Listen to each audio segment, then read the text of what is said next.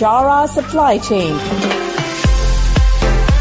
Highlighting and showcasing solutions for the most complex challenges facing the industry in 21st century by our team of subject matter experts and mentors.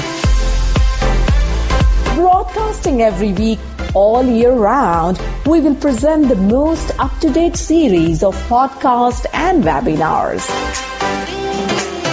Hello and welcome to another episode Bichara Supply Chain, the podcast. This is Nur Hadi, your host. Today we can talk about how coaching supports supply chain leaders.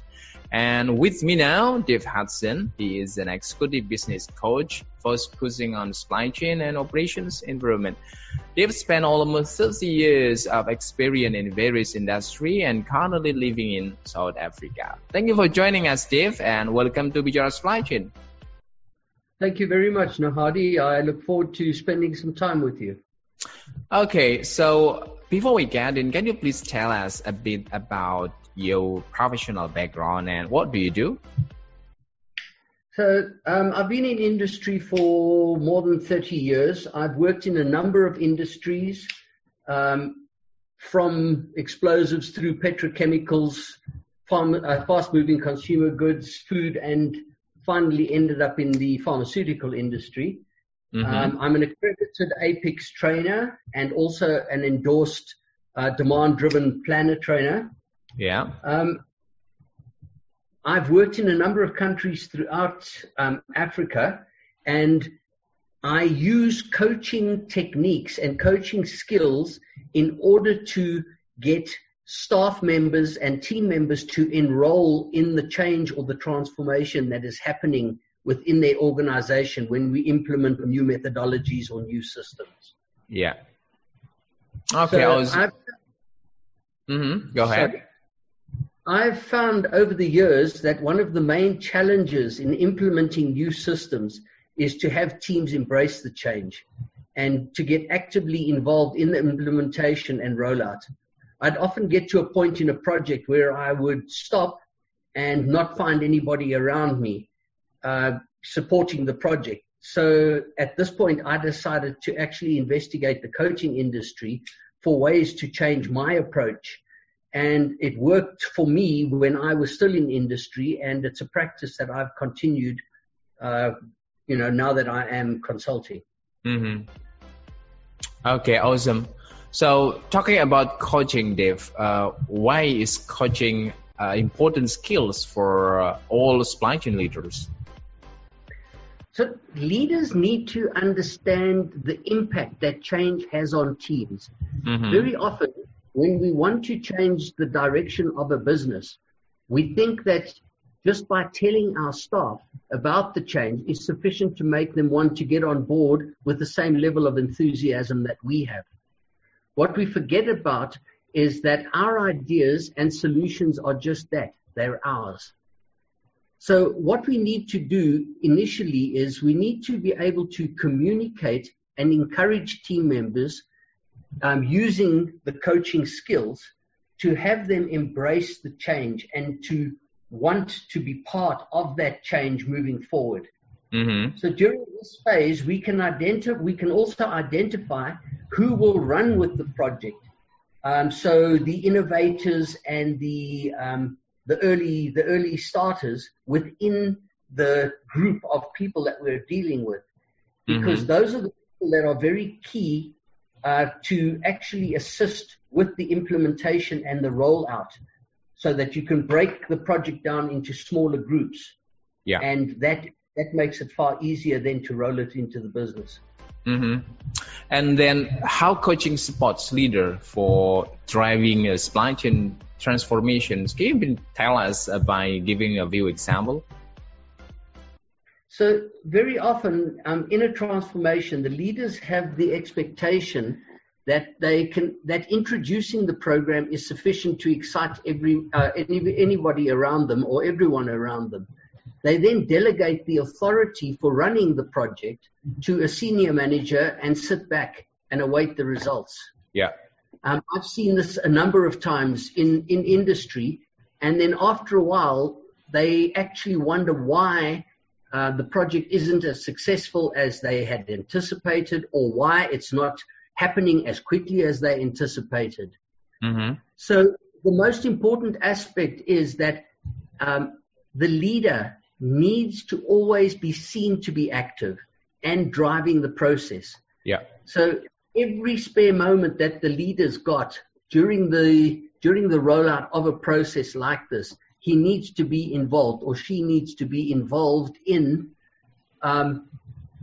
touching base with the team, mm-hmm. seeing how the teams are progressing and encouraging them.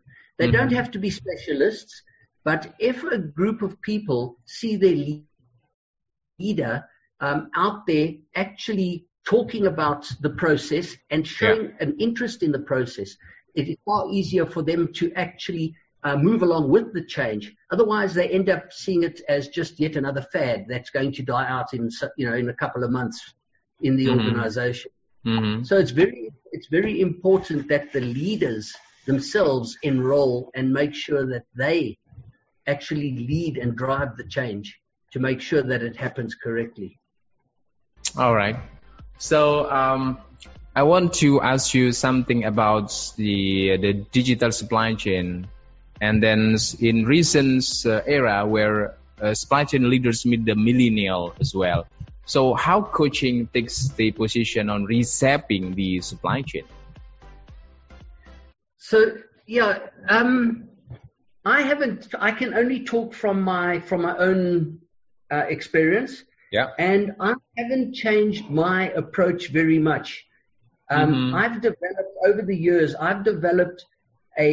a people's approach. So what I do, I become very involved with the people initially to get to know them. And when I've got to know them and I've developed a relationship, mm-hmm. then we will start the training, the actual technical training. Okay. So by getting to know the people and understanding the people, you will see how they individually react mm-hmm. to pressures that are placed on them, time pressures or work pressures. Yeah. And you can actually almost read between the lines. They say, don't listen to what the person is saying, but listen to what they are not saying. Mm-hmm. And by doing that, you can actually get a better idea of how to coach that person and change their mindset so that they can become adaptive to the change. Yeah. And I don't see it just as a millennial problem. I see that with people in general. Mm-hmm. So learning to understand people and to use this learning at the same time that you're imparting the technical skills onto the team. It's pretty much the same when you are working with the methodologies of a new program. Let's, for example, what we were talking about earlier, the demand-driven methodologies, mm-hmm. which is a completely new methodology in the supply chain. So mm-hmm. the approach that you would take would be the same in teaching the methodology as what you would take when mm-hmm. introducing, for example, the software and going digital with, applying the methodology on a digital platform. Mm-hmm. Okay. So you have mentioned about the system approach in developing coaching skills, something like that. So my question is, do you have any recommendations? What are the best system approaches in developing this kind of coaching skills and ability? Okay, so I think we need to just step back a little bit and look at the history. Coaching is mm-hmm. a new industry. It's only been around for about 20 odd years in this, let's say, as strong as it is. Prior to this, industrial psychologists often played the role of the coach. Yeah. One of the things in industry is that industrial psychologists employed within organizations are few and far between. And also from engineering people or technical people and operations people, aren't or haven't been taught about the soft skills. Very little time in my experience and in my education was spent on soft skills. It's something I had to do myself. So, and I believe even today that the academic institutions are behind the curve in adding this to their curriculum for engineers or technical staff or operations people. So certainly in industry today, there is still that strong culture for your teams. They either adapt or they die. Okay, so they either buy into it or they find something else to do.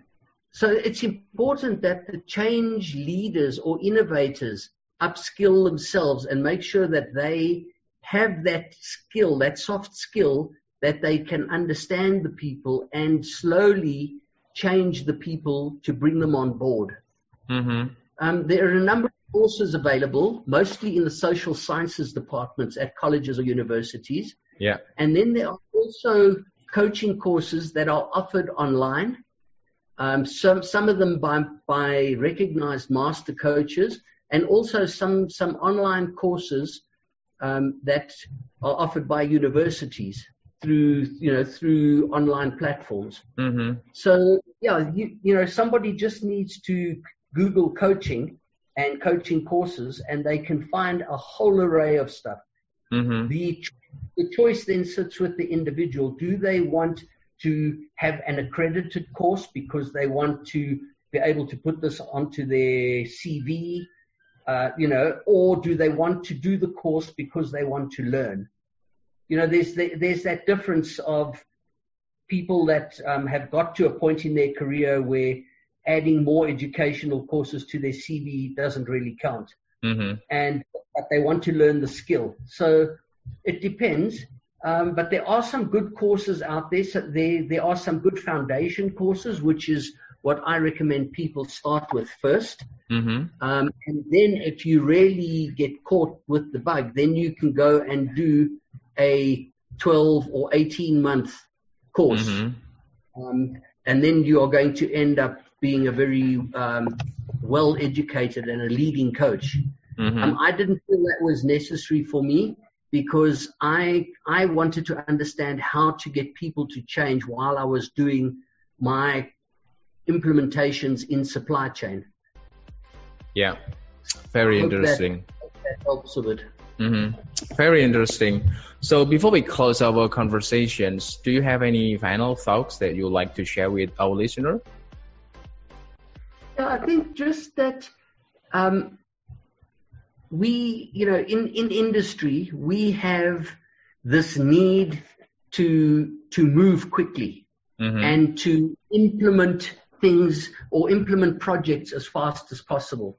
And I think what people need to understand is that time taken up front to get to know the teams and to develop a relationship with the teams and get to understand the individuals within those teams.